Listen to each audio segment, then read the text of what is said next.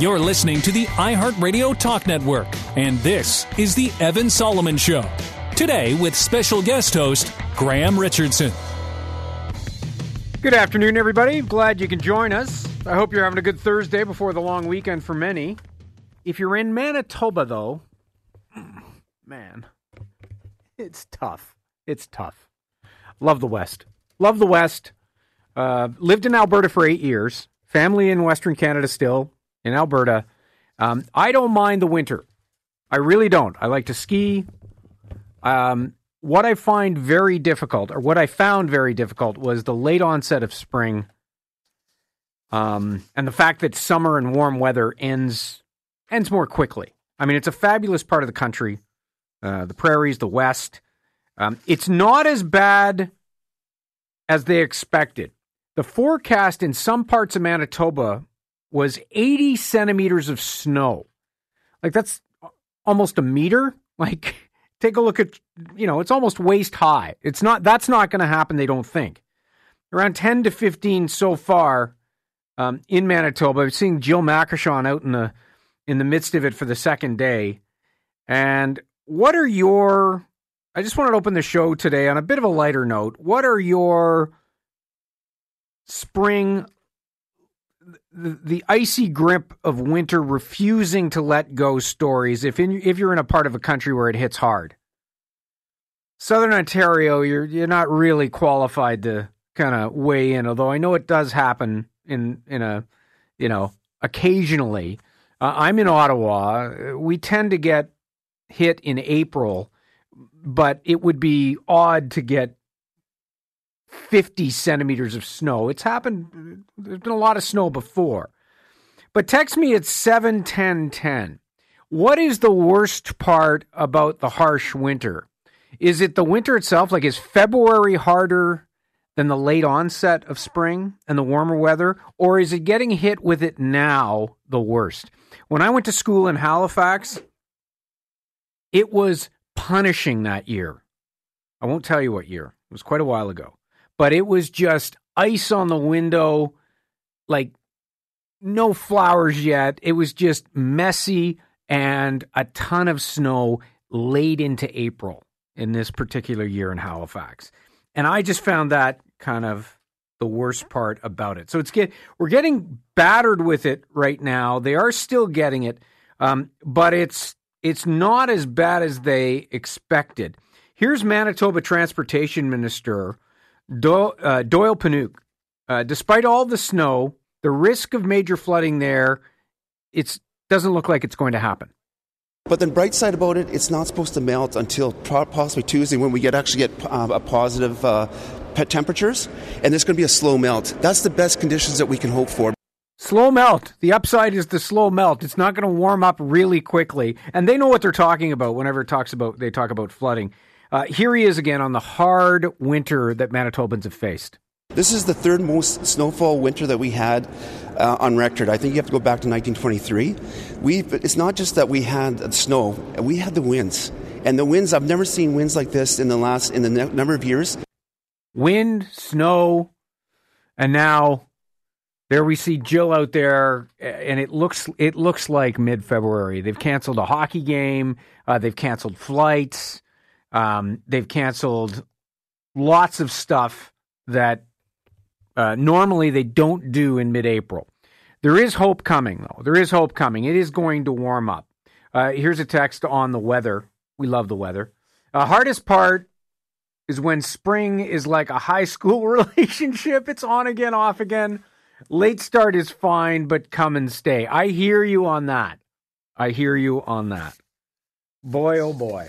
The late start is brutal. Snow amounts so far, Brandon 12, Gimli 20 to 25, more than 30 centimeters plus, and the Riding Mountain area 30 to 40. That was the area they expected to get up to 50, maybe even 80 centimeters. So that's not going to happen. So the flight schedules are up in the air if you're heading to Manitoba. So check your flights. And hopefully this will just be a couple of days, and then they can get on with spring in Manitoba. On the show today, we're going to be talking about the change in Ukraine and what's happening on the ground there. Also, how Canada's commitment has changed. The Minister of Defense announcing, Anita Anand announcing that soldiers from Canada are going to Poland to assist in getting Ukrainian refugees out. The situation obviously there is quite chaotic, and it remains so. But other nations and NATO nations are stepping in to help. Also, in Ukraine, in the war, the sinking of the ship and the takeout of a ship, a Russian ship, apparently by Ukrainian forces.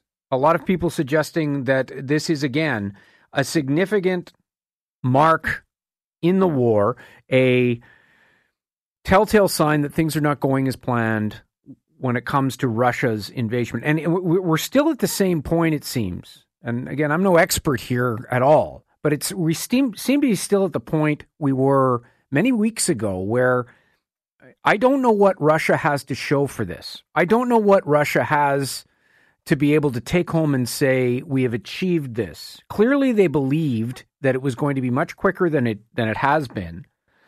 And there is some confusion about what exactly is happening on the ground, and often truth is the first thing to go in war. But a truth is hardening in that this is certainly, it doesn't appear that there's a lot of evidence that this is going Russia's way, or at least the way Russia expected it to go. Scott Reid's also going to join us in a few moments, CTV's political commentator, former communications director for Prime Minister Paul Martin. Evan did an interview earlier this week, a panel discussion with Jenny Byrne and Tasha Gridian from both camps, from the one from the Charest camp, one from the Polyev camp, and it was extraordinary. Don Martin wrote a column about it, the fact that normally in political talk shows, the gloves come off occasionally for the main participants, but rarely like this. And I think it's fair to say on this campaign that we are seeing an extraordinary amount of vitriol and firepower going at these two camps, going at each other. I think it underscores how much is at stake for the political fortunes of the Conservative Party. And you know, in years past, mid Trudeau or after 2015, I don't think the fight would be as intense as it is now, largely because their chances are much better next time, whoever wins, regardless of who wins. They know that they believe they have a real shot this time of forming government, and this is a very, very significant decision they're making, which way the party is going. So we're going to talk to Scott about whether crowds have been overblown and whether all of this vitriol between the two camps is just noise when we're voting in September. Is it the lead up to the memberships? What is it? Or is it the fact that so much is on the line for this party at this particular time? In addition to that, we're also going to speak more to Scott about the problems with the race and what the Conservatives are facing, and he has some interesting insight into that and why it has been so intense between these two leading camps, and perhaps why we're not paying as much attention to the other camps. There's the music. We're going to be back in just a few moments. I'm Graham Richardson, in for Evan Solomon.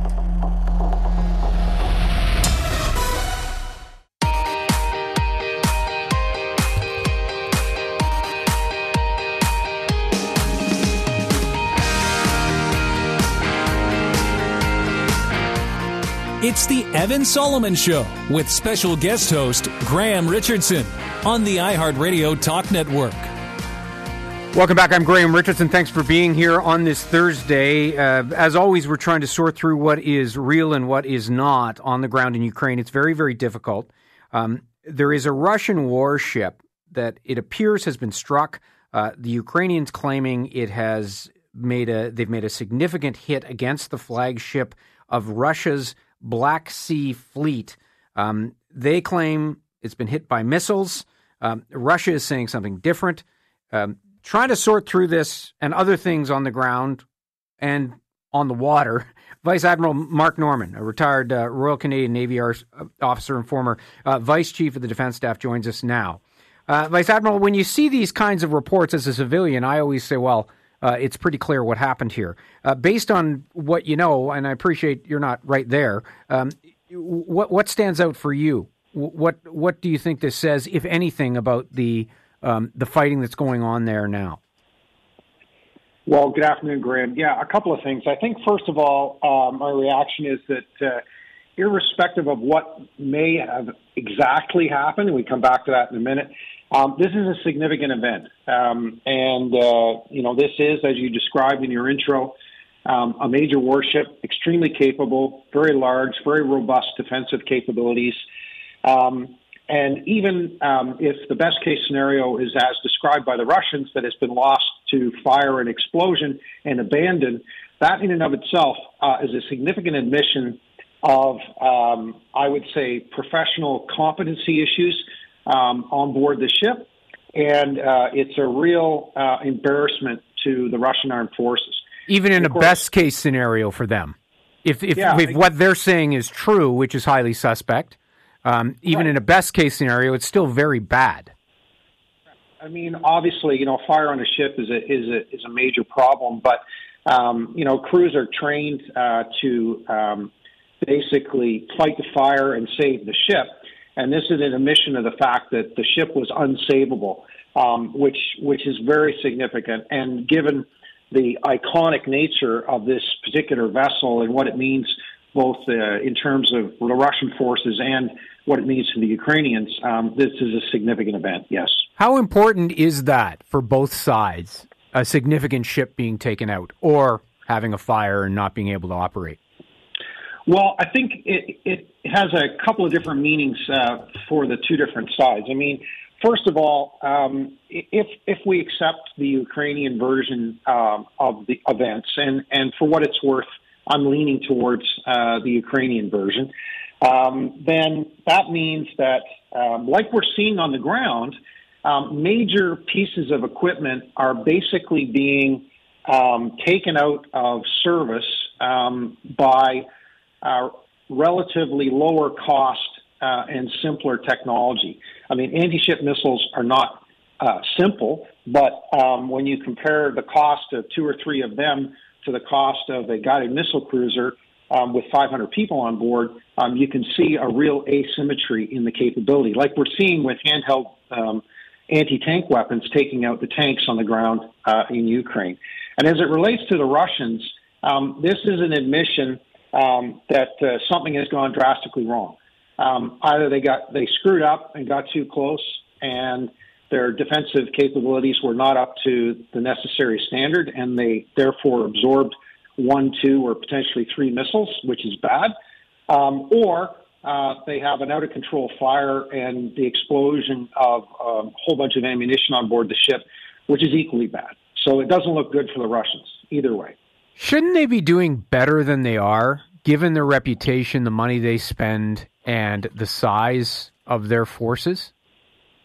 Yeah, Graham, I think that's a really key observation. And certainly, I've been on the show before and other places, and I've been, obviously, like everybody, I'm rooting for the Ukrainians, but I've been commenting consistently that, you can't underestimate the sheer mass and might of the Russian capabilities. But what we're seeing over and over again are what I would describe as tactical and operational errors on the part of the Russian forces that are putting themselves in situations where they're basically playing right into the Ukrainians' hands. And now we're seeing reactions and retribution, and that is sad and absolutely unacceptable, the kind of behavior that we're starting to see. But they should be doing better.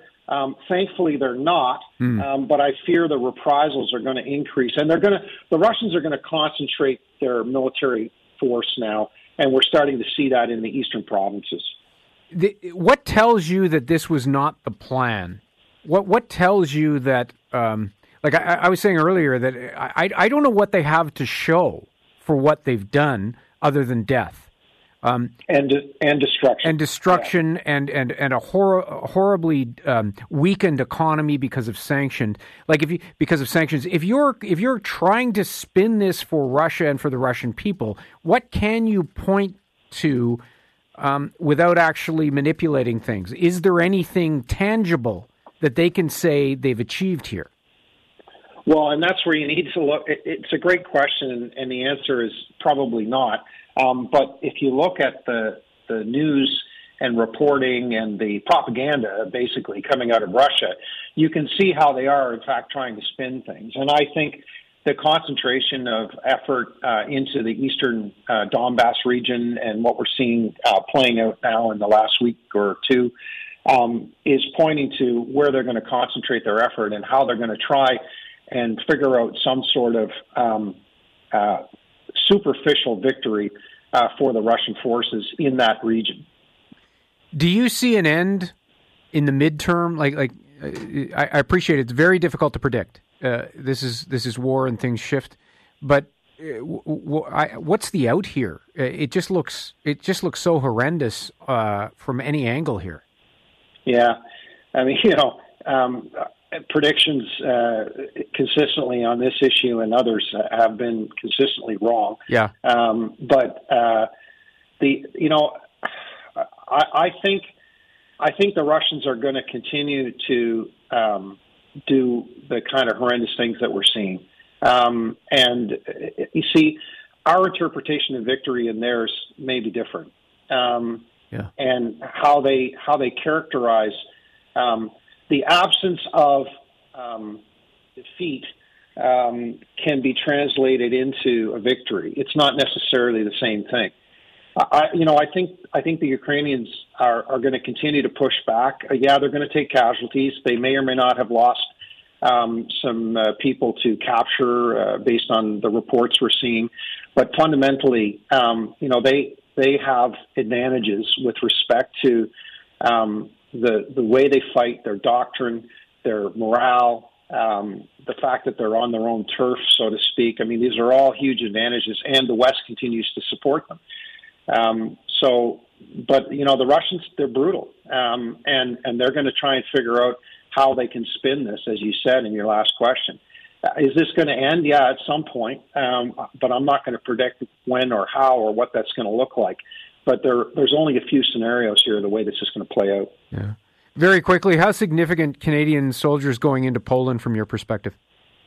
Well, I think it's great, and I think it's an entirely appropriate contribution. I think, like most of us, we'd like to see a more significant contribution, but that what was announced today will be the result of the analysis that was done inside the D&D and the armed forces, and that's their best advice to the government. I think we can and should do more, but this is appropriate, and I support it. Former Vice Chief of the Defense Staff, Mark Norman, Vice-Admiral Mark Norman, thanks so much for being here. I appreciate it. Thanks a lot, Graham. All right. Take care. And when we come back on the Evan Solomon Show, we've got Scott Reid on the other end talking about politics and the mess that is the Conservative leadership race. We also are going to speak with that Canadian Jeopardy champ, 7th Jeopardy champ last night. She won again. We're going to talk to Mattea Roach. And your texts and calls about real estate. After the rate hike, have things changed on the ground and in your bank account for you? The numbers tell a significant story no matter where you are in the country. I'm Graham Richardson in for Evan Solomon. Stay with us.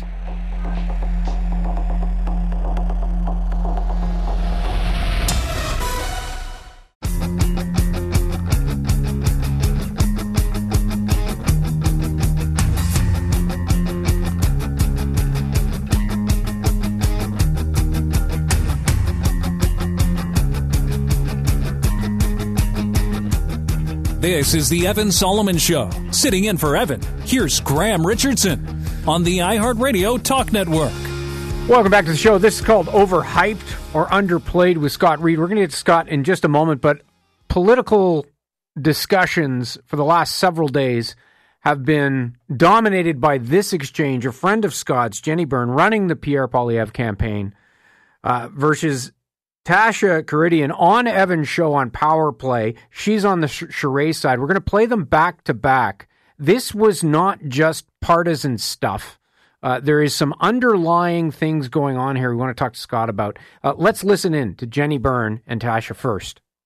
It's hard for me to understand why Jean Charest is even running for leader of the Conservative Party, because he seems to dislike every member of the Conservative Party. You've got a party that overwhelmingly supported the Freedom Convoy. You have caucus members, including our interim leader, Candice Bergen. I'd like to know if Jean Charest thinks that she's not capable or credible to run. Yes, you've got thousands of people. So did Maxime Bernier in the last election, and he got 5% of the vote. So, quite frankly, I think if you want an opening, look at what's happened with the NDP Liberal coalition. It's given us an excellent opening on the center-right to pull in voters who feel now they have no home even with the Liberal Party and no home in a Conservative Party, though, that would veer as far right as you would take it. Overhyped. Great jobs and opportunity. In this election, here's what I want to do. Or Underplayed. Scott Reid, welcome to the program. Your friend Jenny Byrne going right at it with the Charest campaign. What did you think of it? Well, hey, great to talk to you, Graham. Yeah. What do I think of it? Well, it makes for awfully sparky theater. Look, Jenny is a good friend of mine, and Jenny is running a fantastic campain for Poilievre. Yes. I happen to believe, they're building a castle to all that is wrong and distressing in the world. But, as a practitioner, you can't look at what they're up to and not go, hey, these people are to be taken seriously. This is butter to the edge as a campaign. So, look, Jenny is a take no prisoners person. That's the way she plays. I've been on the receiving end of some of those conversations. She's got sharp elbows. Guess what? This is a leadership race, and that's what you're going to get. But this is, I will say, and I've listened to your podcast. I listen to it regularly. It's a great panel, and this was something different, I would argue. This was like going to, not just I'm going to defeat you, but if I win, you are nowhere near this party. That's unusual this far out from a vote, isn't it? Yeah, but that's... And I'm not just saying it was just her. Tasha was going hard too. Yeah. There's a tribal thing going on with the Poilievre campaign, and they're winning. So, Charest's going to lose. People have been... I've had this conversation with 1,000 people, including Evan and others over the course of the past few months. People talk about it like this is like a, some kind of a classic struggle for the soul of the Conservative Party. It's not. It's over. Yeah. Okay? That battle has been fought and lost. Tasha can come on and be spirited, and Jean Charest can call people and release videos. It's over. They are in a ditch with leaves over them. They're dead. Nobody's told them yet. They just don't know it. This party has made its choice. It wants to embrace grievance politics. It wants to embrace jagged edge populism. It wants to be that. Not only that, but it would be a mistake for people on my side of the political ledger to underestimate its efficacy, its appeal, and its power. Look, Poilievre and Jenny are upending Canadian politics. They're remaking the political landscape. And if people don't think that Pierre Poilievre has a real shot at being prime minister in the next election, they're not paying close enough attention. This is for real. And the trick is that people are going to have to figure out, how do you fight this guy without rewarding him? Because when you call him and his supporters wrong and stupid and deplorable, that actually feeds their fire. It doesn't put it out. Yeah. And the other thing, it strikes me again, outside looking in, it feels bigger than Trudeau in 2015 at the tail end of that campaign. Now, I don't know if it's true. I don't know what all those crowds mean, but they were pulling in London at 1:00 on a Monday, hundreds of people like that. You can't ignore that either side. You can't just dismiss it and say, well, they're this or they're that. I mean, that's not easy to do in a leadership campaign, let alone an election campaign, to get that kind of pull. Hey, to quote Dylan, you don't need a weatherman to know which way the wind blows.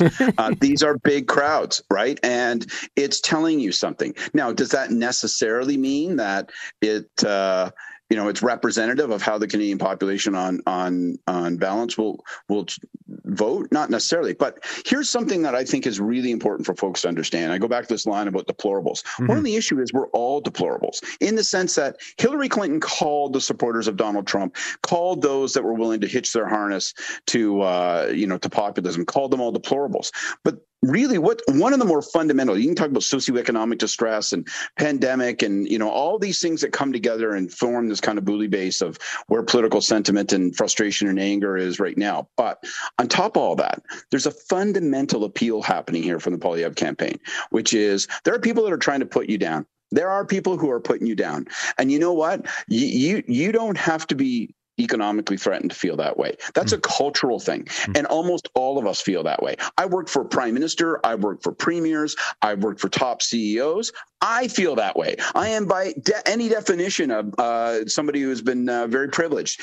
I feel that way. I feel pissed off and that people have been putting me down. That is such a universal appeal. That's part of its resonance. And, we can talk about overhyped and underplayed. You can't underplay it enough. This thing is a big deal. It's a really big deal. And if liberals don't figure out how to fight it, they're going to find themselves crunched by it. Did they get it? Do you have any idea? They do. Yeah. You see a kind of a tone of defensiveness from them these days, to be honest, right? No, we're taking it seriously. We get it. We recognize that. But are they sitting in a laboratory somewhere, unbeknownst to us, and saying, all right, how do we actually devise the counter to this? How do we devise a counter to it that doesn't smack of smugness and superiority? I don't know. I haven't seen much evidence of it. I take one 5-minute video on housing from Pierre Poilievre. I compare it to the federal budget with all the resources of the federal government and the muscle that you can summon with the state, so to speak. And I would say that there was a more compelling, more persuasive, and more publicly resonant message out of Pierre's 5-minute video than the days of budget coverage and budget events. And, that tells you, one, the way they're doing it isn't working as good as it needs to. And two, what they're doing isn't working as good as it needs to. So I'd be fixing it now because come next election, it may be too late. He wins on that score. Like, let's stay with that. Budget versus on-camera stand-up in front of the multi-million-dollar house that's a shack. And it doesn't matter because he's hitting all those emotions that are so powerful, the frustration, the craziness of the housing market, tapping into all that anxiety. But his answer is, it's the gatekeepers in Vancouver City Hall. It's their fault, which is utter nonsense, right? It's not that simple, but it doesn't matter. It doesn't matter because he is resonating with people's frustrations, and that's more important right now for him and for the campaign and ultimately for Conservatives than anything else. Right. But opponents of that argument get themselves nowhere by saying it's not true. It's not that simple. That's a dumbification of it. And frankly, it's not even a fair characterization of the entire argument. It was actually loaded with policy specifics. It was this isn't Donald Trump just talking like a dummy. It's sculpted and clarified, and yes, it's targeted and in many respects cynical, but it's also skilled and sophisticated in its very own right. The final thing that I would argue is, and this is really, really, really important, and me and my buddy David have talked about this on the podcast. It presents you with a villain, a problem and a solution, and a villain who stands between the problem that you have and the solution you seek. And you know what? That's just good storytelling, and good storytelling is fundamental to good politics, and good politics is fundamental to getting elected and being in government. It's over for Charest. You're going to the bank with that.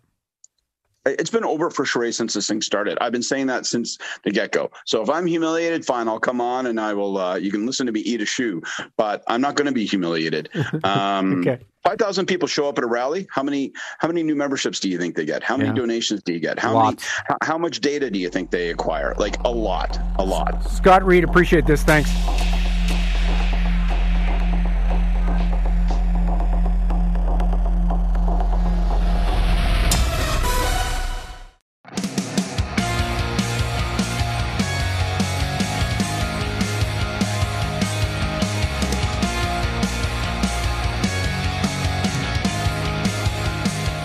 The Evan Solomon Show continues, today with special guest host Graham Richardson on the iHeartRadio Talk Network. Great to have you with us. Welcome back to the show. If you're a Jeopardy fan, my co-host in Ottawa, Patricia Bowl, watches every single night, and some very exciting developments are happening if you're a Canadian and you're watching Jeopardy. Mattea Roach has won 7 times, winning so far $168,000. And for anybody who's kind of a periphery fan of this game show, people who are into Jeopardy are really into Jeopardy. And when something like this happens, everybody gets very, very engaged. We are thrilled to have Mattea Roach on the phone with us. Mattea, how are you? I'm good. Thanks so much. How are you? I'm great. How exciting is this for you? It's pretty exciting, honestly. It's a bit of a whirlwind. I feel a little bit like it's hard to process even as it's happening. But yeah, it's been great. You know, obviously I knew for a while that this was going to happen. So it's been really amazing to see people's reactions and to have everybody be excited along with me. Right. And we can't obviously, these are pre-taped in blocks. And then they run, and you're restricted in terms of what you can say about what's going to happen. But based on what's already been broadcast, did you ever expect to get this far? When you go into something as high pressure as Jeopardy, what's your mindset? Is it one show at a time? Yeah, I think you absolutely have to take it one game at a time. When I initially got the call to appear on the show, I assumed I wasn't going to win a single game. I think that for a returning champion, I'd say the odds of winning a game, or statistically what tends to happen is the returning champion wins about 50% of the time, which means, you know, the odds for either other competitor, it seems like it's 25%. Obviously, that's like a very basic understanding of how stats work. But I figured, you know, like, it's really not a given that I'm going to walk away winning even one game. So to have it happen once and then twice and now 7 times, I absolutely didn't expect to have the run of good luck that I had to be able to make something like this happen. How long have you been watching the show? Because it seems to me most contestants are as rabidly fanatic about this show as so many fans are. Well, I think the show has been in my life probably for a long time. I remember watching Wheel of Fortune from the age of about like 2 or 3, and Jeopardy being its sister show and typically airing right after. I would have been watching that likely from probably not the same age, but definitely from childhood. So I've watched it on and off for certainly at least the past 15 years, maybe even longer than that. With a bit of a break, you know, not living at my parents' house, not having cable, I don't watch it as much as I used to when I was in high school, say. But yeah, I've been watching it a long time. You grew up in Nova Scotia. You're at U of T, or you've graduated now, right, from U of T? Yeah, I graduated in 2020. Okay, and tell me about what's the biggest surprise when you went to the studio. Like, what surprised you most about participating in it? I think there's, you know, some sort of superficial surprises in terms of seeing the visuals on the set, you know, and how things are laid out. The board is really big, bigger than you'd expect it to be, but it's also far away from you.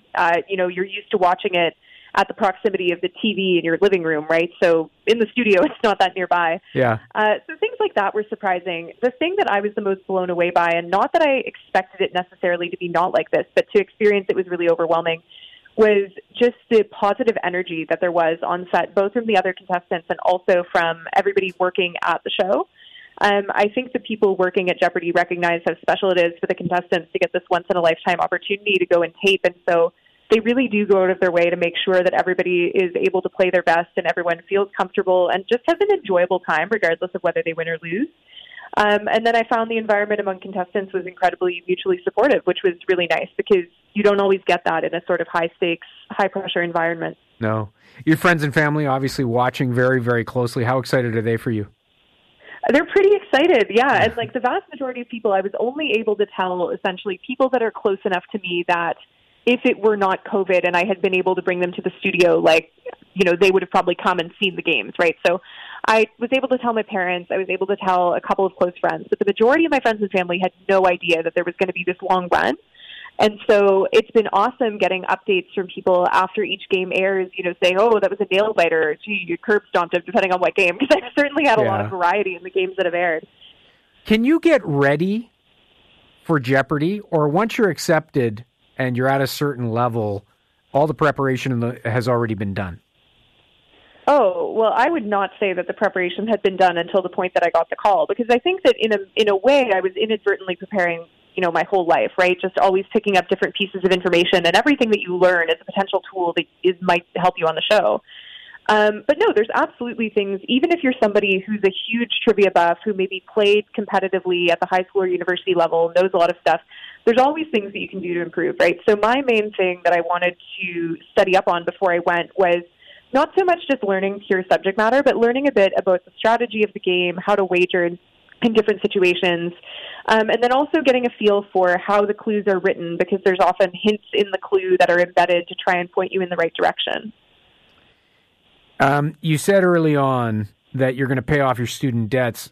I'm assuming you're north of that now. Do you have plans for the winnings yet, or what are your plans? Well, yeah, I'm well north of it. Like, I was accurate in the first game. I earned enough in that first game to pay off the balance of what I have remaining, which is amazing. So, yeah, as I continued racking up money, I was like, geez, this is more money than I've seen in my whole life. Like, I don't even really know. I'm not somebody who's inclined to spend money frivolously. I'm sure I'll, go on vacation. I might go to the record store a bit more often than I used to.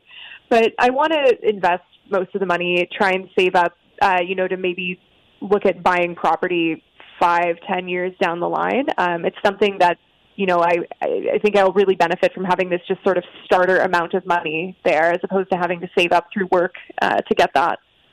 Well, it's been a thrill to watch, and we're not going to ask you what happens. I know you know, but you can't say. And congratulations. It's been quite a run, and thanks so much for joining us. Yeah, thanks so much for having me, and folks will just have to tune in tonight to see if I can make it 8. 8 in a row. We'll see. That's Mattea Roach. Thanks so much, Mattea. All right, bye-bye. So exciting. Wow. I'm not a massive Jeopardy fan, but you get caught up on this, and some of the questions that they get right, and just the general base of knowledge is just impressive. The literacy of the candidates, of the contestants, the literacy of people who've made it that far and are that successful. Just thrilling to watch. When we come back after the break, we're going to speak about real estate and the rate hike and get your texts and your reaction to whether it is changing your choices as a consumer. 71010 is our text line. Please give us a text. It's up 0.5 as of yesterday to 1%. That's raising interest rates. The potential of it going another full point and then some is very real. In fact, it's likely going to happen. We did a calculation yesterday in the newsroom. Per $100,000, yesterday's hike is about $40 per $100,000. I mean, if you're carrying $400,000 or $500,000 or $600,000 in mortgage and you're variable, you're going to feel that right away. So have things changed for you? Let us know at 7-10-10 on real estate and how crazy the market is. We've spent a lot of time talking about it. And has the situation changed for you, no matter what city you're living in? We're also going to talk about Etsy and thousands of Etsy sellers striking over increased fees. I'm Graham Richardson, in for Evan Solomon.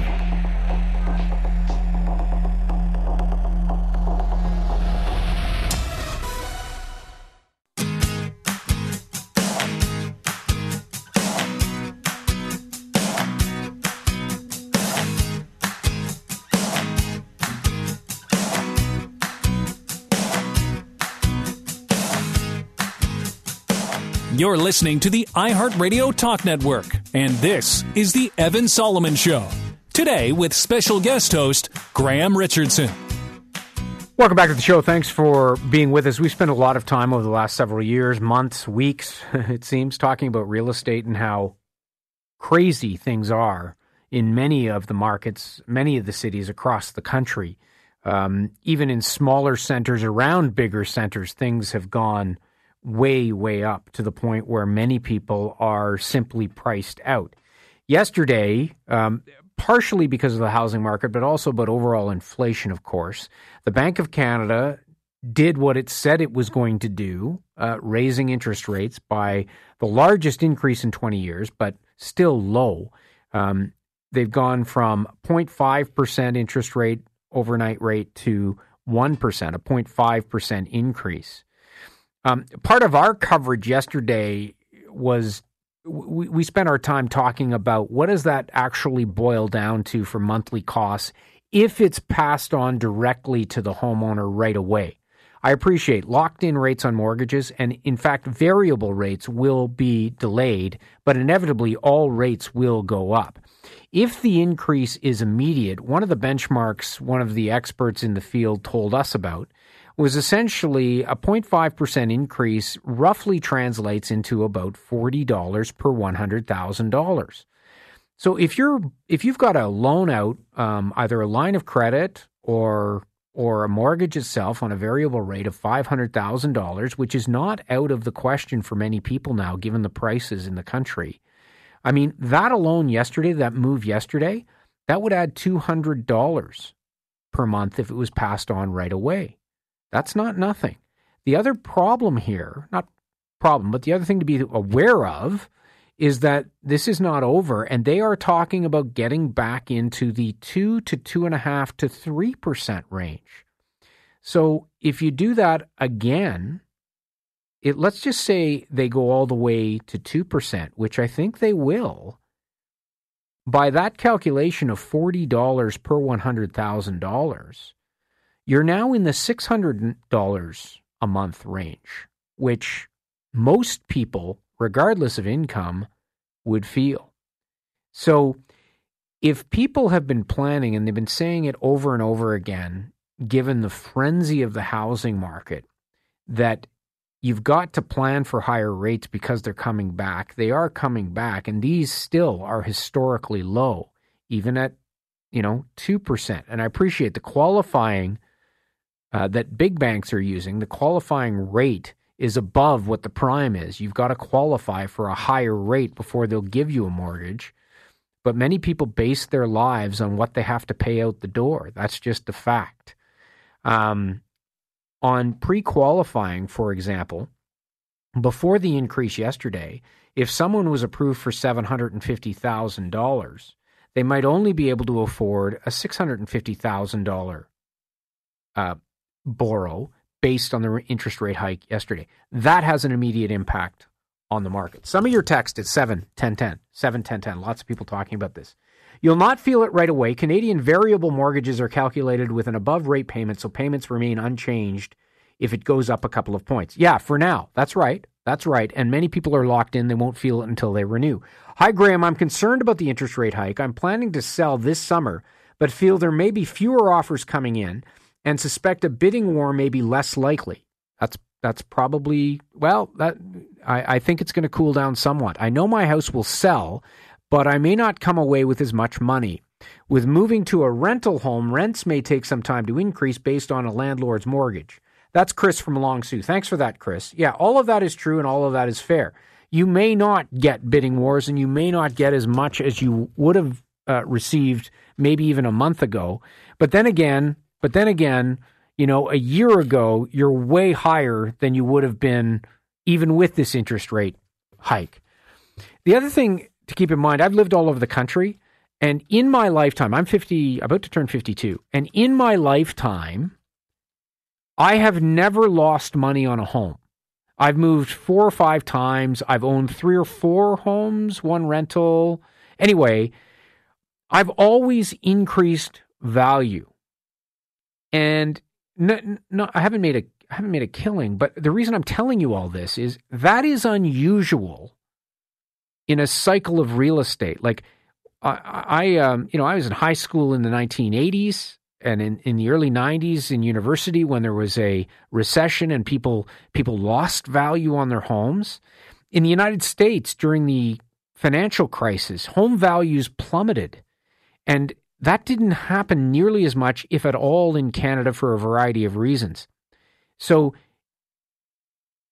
if that happens again here, and given our price points now, I don't see how some kind of a correction somewhere isn't coming.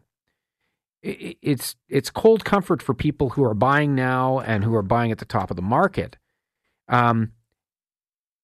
It is a natural thing for the market to kind of ebb and flow, go up and down. And what we've been living in the last 25 years has been somewhat unnatural for a whole variety of reasons. Another hot area of the country, of course, Montreal.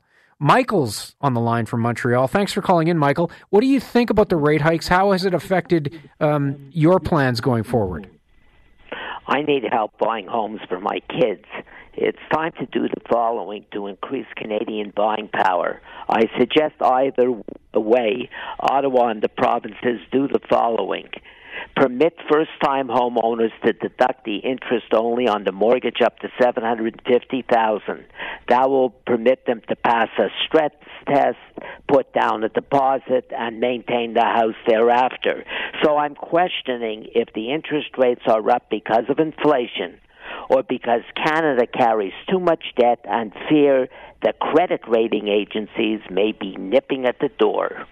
That's a good thing to think about, Michael from Montreal. Thank you very much. Talking about the fact that, like the Americans, there could be macro moves here, like writing off the interest. And what's really going on here? We've got some local texts in from Ottawa. Graham, rate increases are starting to worry me. My renewal is not until November of 2023. Lots of time for many more increases. Just sent a request to the bank to see if it is trying to renew now with penalties, if that will work. That's Rob from Rockland. Thanks so much. Hard to sympathize with people who panic bought a house for almost double the asking price. The way toilet paper was at the beginning of the pandemic, they didn't properly research, and realtors sure weren't going to give up their commissions to warn them. That's Chris in Ottawa. I hear you on that, Chris. This feels and looks unnatural, and you know, some of the numbers have been absolutely crazy.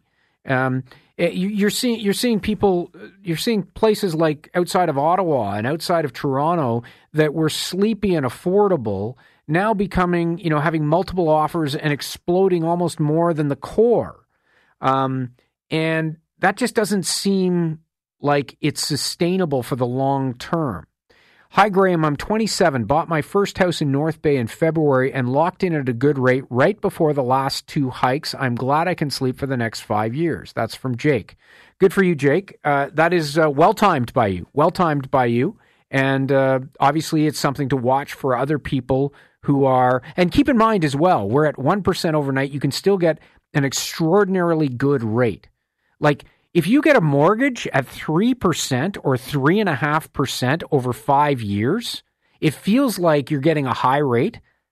That's unbelievably good. That's unbelievably good from a bank. I think my first mortgage in the mid-90s, I was happy with 7.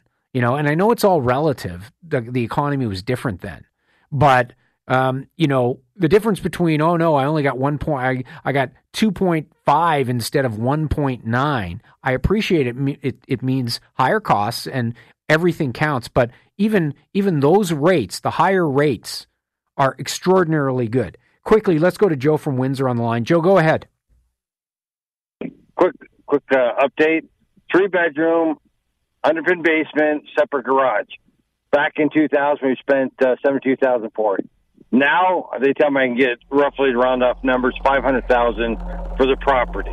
You bought 70. The problem is it. Say again. What was your purchase price? He bought $72,000. I think he said. Incredible. Back in a moment.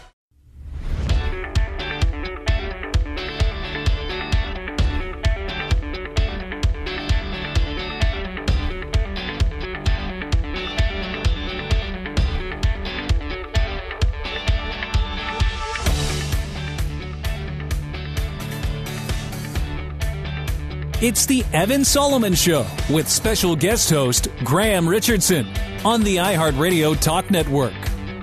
Great to be with you. I'm Graham Richardson in for Evan. I hope you're having a good Thursday and heading into a long weekend for many people. I'm not a crafter. I'm not a person who goes to little nooks and crannies, small places, and looks for handmade things. I have, and I do occasionally, but it's not something I constantly do.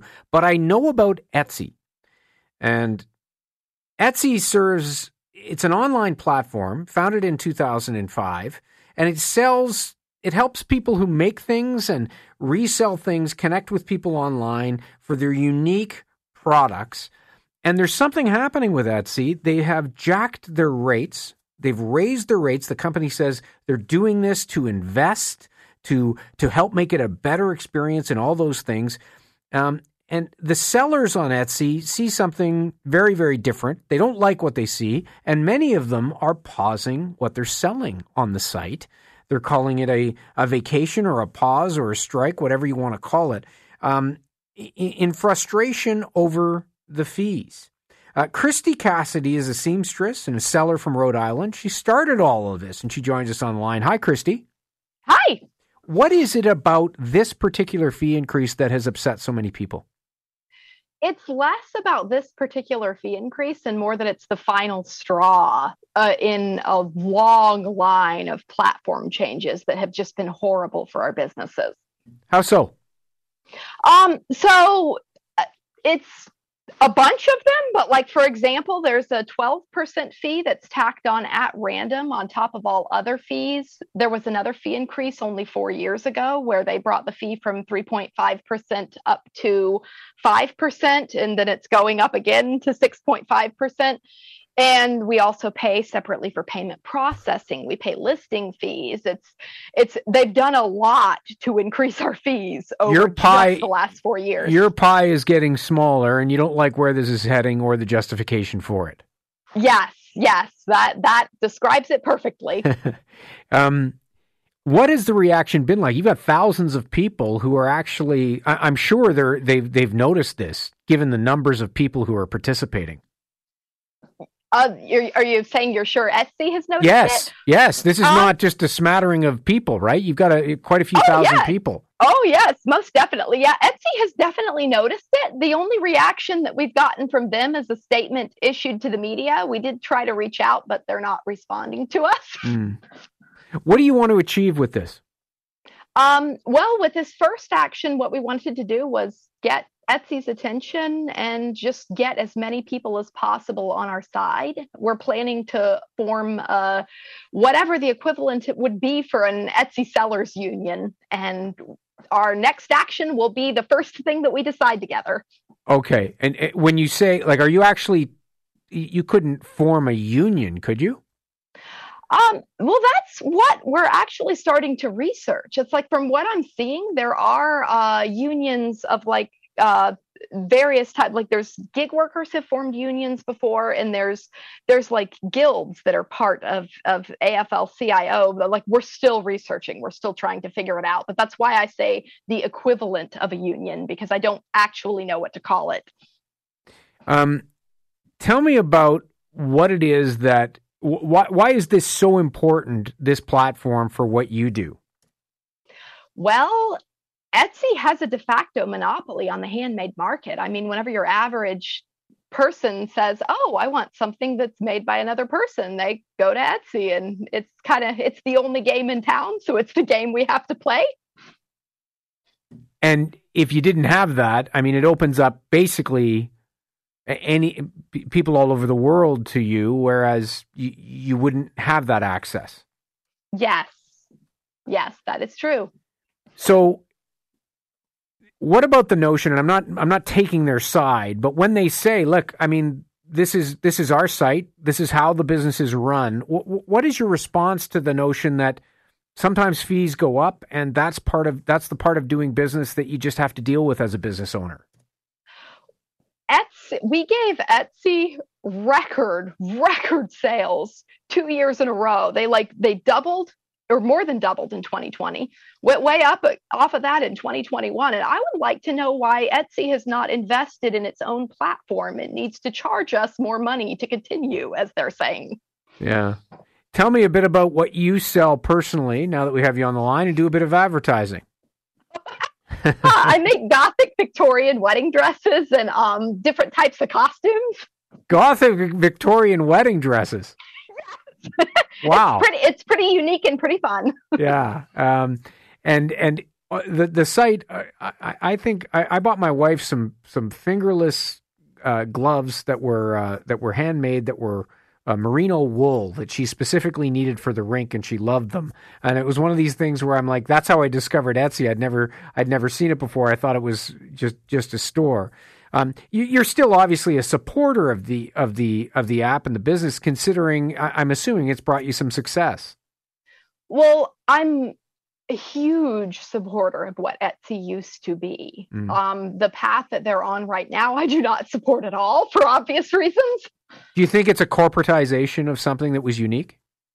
Yes. I mean, they're trying to turn into Amazon. That's what this boils down to, really. Yeah. And you don't think you think that that's not going to work? Oh no. What just happened? Oh, we still have you? Yeah, can you hear me? My computer just went black. No, you're fine. We can still hear you. We can still hear you. Okay, you can still hear me. I'm sorry. Yeah, that's okay. That's fine. So what is the end game for all of the creators here? Like, what's the next step for you? Oh, I think we might have lost Kristi. Yeah, you're cutting out. You're cutting out all of a sudden. What on earth is going on? Oh, there, it just appeared again. Okay. Do you know what the next step would be, Kristi? The next step is we don't know yet. We've got to decide that among the group. We've got a lot more people with us than we did in the beginning whenever we decided everything that we were going to do, and we want to make sure that all the people that are with us are still on board and move forward. I appreciate your call and your time here, and good luck with it, and we will continue to follow it. Thanks so much. Thank you. All right.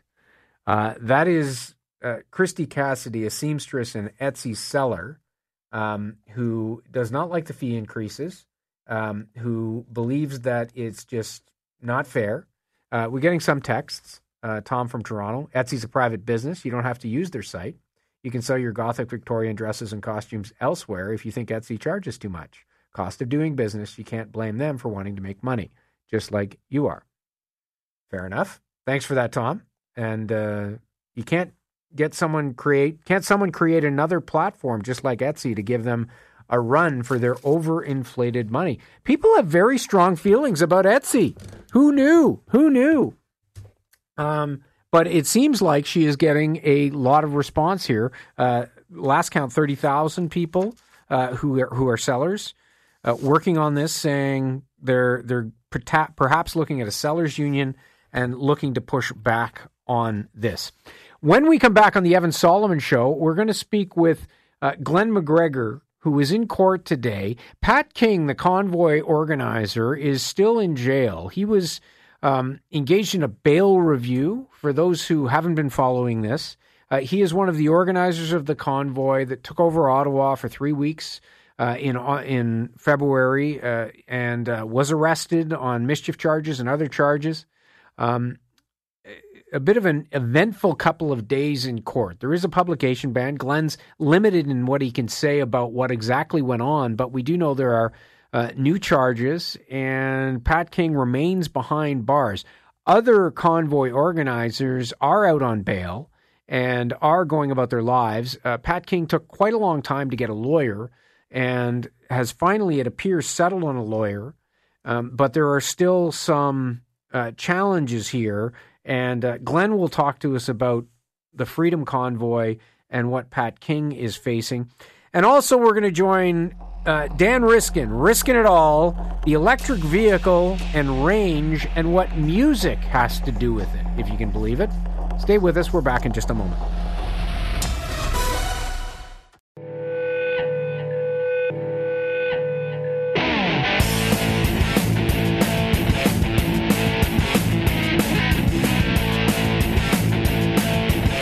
This is the Evan Solomon Show. Sitting in for Evan, here's Graham Richardson on the iHeartRadio Talk Network. Thanks for being here, everybody. I'm Graham in for Evan Solomon. I hope you're having a good Thursday. Pat King is the convoy organizer who was heavily involved in the takeover of downtown Ottawa streets during the protest for several weeks, of course, just a few weeks ago in the middle of winter. He remains in the Innes Road jail here in Ottawa. He had a bail review hearing over the last couple of days, essentially arguing why, like other convoy leaders, he should be granted bail, and the decision to not give him bail bail was flawed. Glen McGregor from CTV's National News Bureau has been following this, was in court over the last couple of days. He joins us now. Glen, I know you're limited in what you can say because of the publication ban, but this is not a... It seems there are bumps along the road all the time on this case. It sure does. I mean, this is one of the strangest criminal proceedings I've seen or I've covered, just because of all these little digressions and delays. I mean, King had problems arranging who his lawyer was going to be. He's changed lawyers a couple of times, and he's now spent more time in jail than anybody else related to the convoy, because the other organizers, people like Chris Barber, Tamara Leach, they've been released. Randy Hillier was released on the same day that he was charged, the independent MPP. But King has been, still a guest of Her Majesty out at the Holiday Inn, as it's called locally here. Yeah. And so the last 2 days, he is going through a bail review hearing. So he applied for bail back in February, shortly after he was arrested.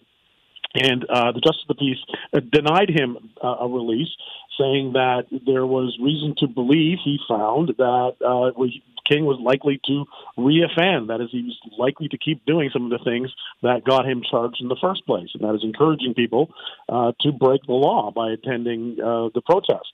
So that hearing, yes, as you note, has been covered by a publication ban. I should say these are kind of standard in bail hearings and also pretrials.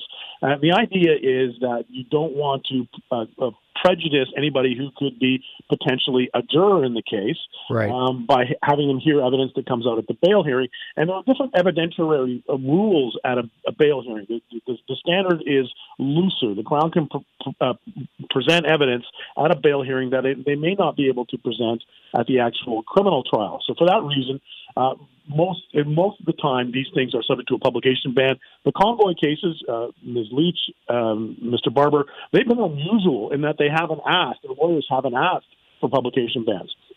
So we can't really talk about what's happened actually during the hearing and the evidence that was presented there. But I can talk about two very sudden, abrupt adjournments. Yes. So yesterday's hearing, the hearing was underway, and Mr. King's new lawyer is named David Goodman. He's a well-regarded criminal defense lawyer from Toronto, and he was participating via Zoom. So everybody was in the courtroom, but Mr. Goodman was connected, and he appeared on a television monitor, and his voice could be heard through the courtroom audio system. Well, suddenly, we heard this strange robotic voice fill the courtroom, very threatening tone, saying your computer has been seized. Don't attempt to turn it off or reboot it. We've locked down your computer. And Mr. Goodman told the court, interjected to say that a message had come up on his computer screen saying it had been frozen. So it looked very much like he had been subject to a malware or ransomware attack. We've heard about these, sometimes involving public utilities, and we've heard about city governments that have had to pay out money because their computer files have been locked down by hackers, many of them in Russia and Asia. And it looks like that is what happened in this case. So the judge had no choice to say, okay, we're going to adjourn this until you get this solved.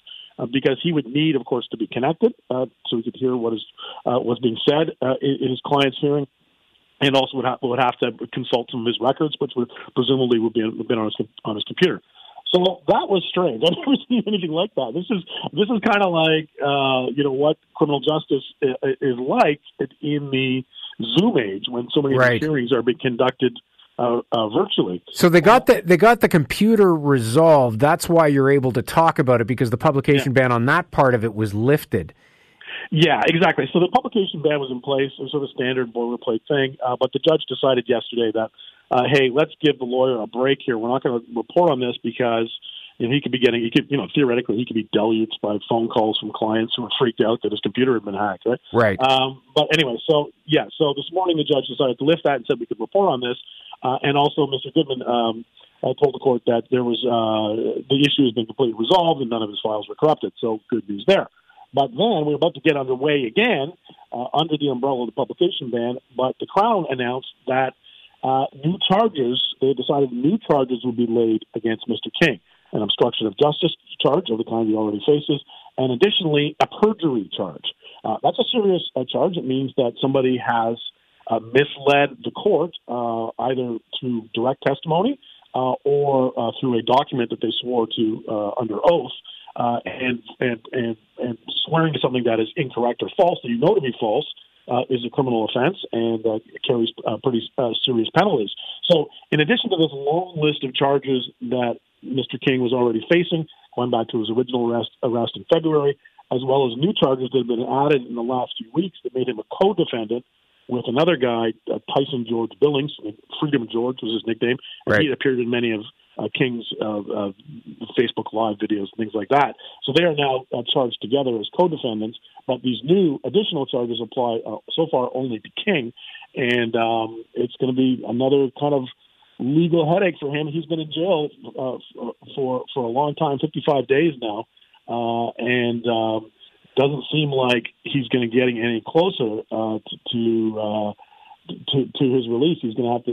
His bail hearing is now going to have to be rescheduled. Right, and then he will have to go through additionally another bail hearing on these new charges. Are you? And I appreciate the publication ban may restrict you. Are you able to? Do you know, or are you able to say where the new charges come from? Do we know if they are in relation to the actual hearing over the last 2 days?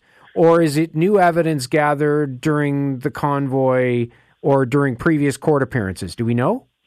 If I told you that, I would probably be in contempt of court. Got it. No problem. I don't think I really want to do that. Yeah, understood. Yeah. So, Glenn, just before you go to, how much of a factor has the Zoom hacks when it's open to public, and now with this lawyer, how much of a factor has the very active online interest in the convoy generally been here? We don't know who's hacking or who's doing what, but it seems supporters of the convoy were often jumping in on Zoom calls in the court and jamming it up even before this hearing. Yeah. We can't speak to what was involved. This could have just been, right. It's kind of a scam thing that we've seen of kinds that have been reported in the past. But definitely the fact that so many of these convoy cases have been heard through the bail hearings and first appearances and things like that have been heard through Zoom, which means anybody can log on and watch them if they have the Zoom codes. We've had multiple problems. We've had cases where the Zoom room gets overloaded because the capacity is limited, and so even the lawyers, and in one case, the justice of the peace couldn't get into their own hearing that they were presiding over because there was such enormous interest in it, and people across the country were participating. Totally unusual because in the before times, these kinds of cases, maybe a couple of reporters might sort of waft down to the courtroom on Elgin Street and go in and listen. But now, because anybody can get in, we're seeing how much interest there are. Some of them have actively broken the rules. You are not allowed to take pictures of these Zoom hearings. You can't post them. Even outside the publication bans, you can't transmit them. There was cases, and I was watching one where I was watching one of the Zoom hearings, and a supporter of one of the defendants had set up a system in their home in Alberta or Saskatchewan, I can't recall which, where they had their phone pointed at their iPad that was playing the Zoom thing, and they were broadcasting it on the Facebook. They're streaming it. Effectively televising a court hearing. I mean, I don't know if it's they don't understand the rules that are in Canada. I mean, we've seen this time and time again. Or they don't care, and they're just going to do what they want to do. Yeah, and they feel like the system is unfair and it's biased against them, and they just don't care about what some judge says about the people that they support. Glen McGregor, CTV National News. Appreciate this. Thanks so much. I'm Graham Richardson in for Evan Solomon. We're back in just a moment.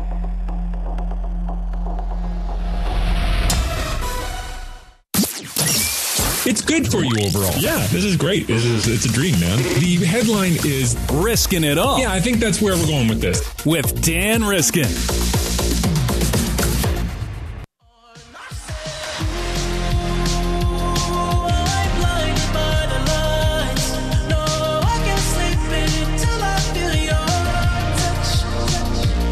Welcome back. I'm Graham Richardson. That, of course, is The Weekend, Blinded by the Light. Why are we playing this?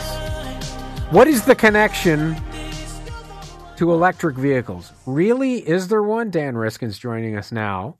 I know that range and use of electricity and how far these cars can go is a big factor in whether you buy one or not. Tell me about this music study and how it affects driving. This is neat. It's a study. Well, it's a press release from Kia, and they had a real researcher do a study, but they haven't published this in a scientific journal. So everything's taken with a little grain of salt here, but it's a very cool result, and hopefully they'll follow up and actually publish it so that we can see the sample size and see what exactly they got for numbers. But what they did is they had people drive an electric vehicle, one of their electric vehicles, you'd be surprised to know, around a test track, about 30 kilometers, and then they played different track lists for them as they drove, and they didn't give them any instructions. And then as people drove, the music maybe affected how aggressive they were or how calm they were, or who knows. And then when they were done, they looked at how much energy they used, and they found differences. If you're listening to Beethoven, Ninth Symphony, you drive quite calmly. You don't accelerate and decelerate a lot, so you don't use as much energy. But there are a lot of pop songs that have a little more energy to them, and you tend to use more energy. And the song that they tested that ended up using the most energy was the one that you opened with, that Weekend song, Blinding Lights. Wow. So this is important because like how, if, and I appreciate your caveats on this, like this has not been studied. It's a press release. It's not been peer reviewed. It's a press release. But you know, if anybody's ever late on a Friday night with a gas-powered car, cranks some classic rock, I would. It's hardly a shock that people drive differently based on music, and that's essentially what they're trying to show, and the direct correlation to how much juice they have left in the car. Yeah, it's very interesting. It'd be funny if your car was like, look, just between you and me, based on how much zap we got left and how far you need to go, I'm just going to change your set list here and put it on something else. I mean, they tried a limited number of songs. They found Adele, her song, I forget what the title of her song that they used was. It was Hello. Okay. That was in the middle between Beethoven and The Weekend. But I have to think, it's not that all classical music would keep you calm. If it had been the Lone Ranger theme song, the William Tell Overture, I remember very well one time being a little late for work and that song came on, and I'm not saying I sped, but I got to work. So, the music does have an effect. And it's funny because when I saw the title of the press release, I was like, well, that can't be true. I mean, playing different music doesn't consume more energy or less energy. But of course, it's not the song itself. It's not the vibration of the speakers. It's the physiology of how it affects you. And, it does open the door to a whole bunch of different studies about how different types of music might affect the safety of roads. Maybe during certain hours, it's much safer to have certain kinds of music, or maybe when people get drowsy behind the wheel, it's better to have something that hypes them up a little bit. And of course, they did not test angry talk radio. No, they did not. the honking, the amount you would use up your energy by slamming on the horn in fury and anger, I guess would be another variable. It's neat stuff. I'm frustrated that it hasn't been published in a peer review journal because it seems really cool. And although they show that The Weekend came out as using more energy than Beethoven, you really have to know how much variability there is. So you got to repeat the experiment a bunch of times, and I'm sure that in some drives people are going to use more energy or less energy, but I have no doubt that they would get a significant result if they just ran the numbers. And I did reach out to the press people at Kia, and they did not get back to me with any details about the statistical tests or anything like that. So all right. For now, we'll just hold on to it. We'll keep watching it. And the other thing I wanted to talk to you about is this, because I am heavily reliant on my GPS, whatever I do, wherever I go. I'm not a map kind of a guy. Latitude and longitude getting replaced by something called What 3 Words? What is going on here, Dan? I'm slightly obsessed with this. Okay. I just found out about it, and I really, really like this idea. It's a new way of telling people a location on the Earth. So right now, you've got a couple options. You can use lat long. That's great. It's very specific. You can get very, very precise, and because it's digital, you can put as many numbers after the decimal as you want, so you can get it right down to a dot on the map. But honestly, if somebody said, I live at 74 point something degrees west, and you're never going to be able to remember those numbers, let alone really use them. If somebody's texting it to you and you punch it in, fine. The other option is to use Google Maps, where you might drop a pin or something like that. You can use a street address, but if I'm telling you where the beginning a hiking trail is, or where I saw a bird the other day in the ravine, you're not going to be able to use those. What 3 Words does? That's the website. What 3 Words with the number 3. Okay. It's divided the entire planet up into a grid of 3 meter by 3 meter squares. And every square has 3 names that are random words. So, for example, I happen to be talking to you from Edmonton. I'm visiting family here, and I went out and got a really good picture of a bison the other day at Elk Island Park. Now, if I want to tell you where I got that picture, I can give you GPS coordinates, or I can tell you, go to Elk Island, take a right at the visitor center, and go to the end of the road. No, I'll just tell you, dropped Captain Saucy. And if you put those 3 words into what 3 words, boom, it takes you exactly to that spot on the map. And 3 meters by 3 meters is, I mean, it's like a parking spot size. So pretty it's precise. It's super precise, super easy to remember. Dropped Captain Saucy, no problem. I can hold that in my short-term memory while I'm driving somewhere. And the GPS systems of several car companies are now taking this into account. So now you can use, there are a whole bunch of different cars. Subaru just added it to theirs. But there are a whole bunch of different ones that you can use this for. So, if you drive Mitsubishi, Lotus, Lamborghini, I know you drive a Lamborghini, I'm sure, Ford, Jaguar, Land Rover, they're all integrating with this what 3 word system. So it's handy for rural places, but it's also handy if like you're talking about a specific corner where you want to be picked up by your Uber, whatever it is. And I really think it's a neat idea, and I really hope it takes on. And how much? So these are major companies that have added this. Does that mean that Apple and all these other map like GPSing or all these other map systems that we use could be threatened by this or challenged by this? Yeah, it's quite possible. I mean, hopefully they'll integrate with it, because you still need to have the GPS software that gets you there, or you still need to have the map that looks down on it. This is really just a grid on the earth that has some maps built into it. But there's an app for it, which, you can just say, where am I right now? And it'll tell you the 3 words of your location, which is great. But, the business is launching. It's getting some traction. But, you've got ride hailing, you've got travel, you've got government planning. You could be very specific for emergency services. Hey, we've got a fire at this specific grid point, instead of giving an address and then having them get oriented when they get there.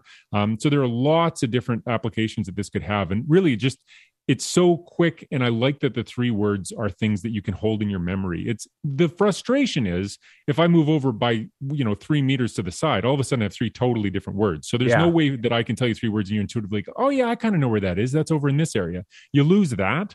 But what you gain is the ability to be very precise and very clear, and to hold it in your memory in a way that doesn't require you to remember the decimal numbers. What 3 words? All right, Dan Riskin, appreciate you. Thank you. Thank you so much. All right. Enjoy Edmonton. Fabulous part of the country. Before I leave you, we got about 30 seconds left. Another text on housing. We're getting quite a few of them. Perspective again. Bought my house in 1990. My first mortgage was 12%. If I take into account cost of living changes from then until now, the carrying costs were close to as much then as they are today. Interest rates went down, prices went up. I'm Graham Richardson. Great to sit in for Evan Solomon. Thanks for being here, everyone. We'll talk to you soon.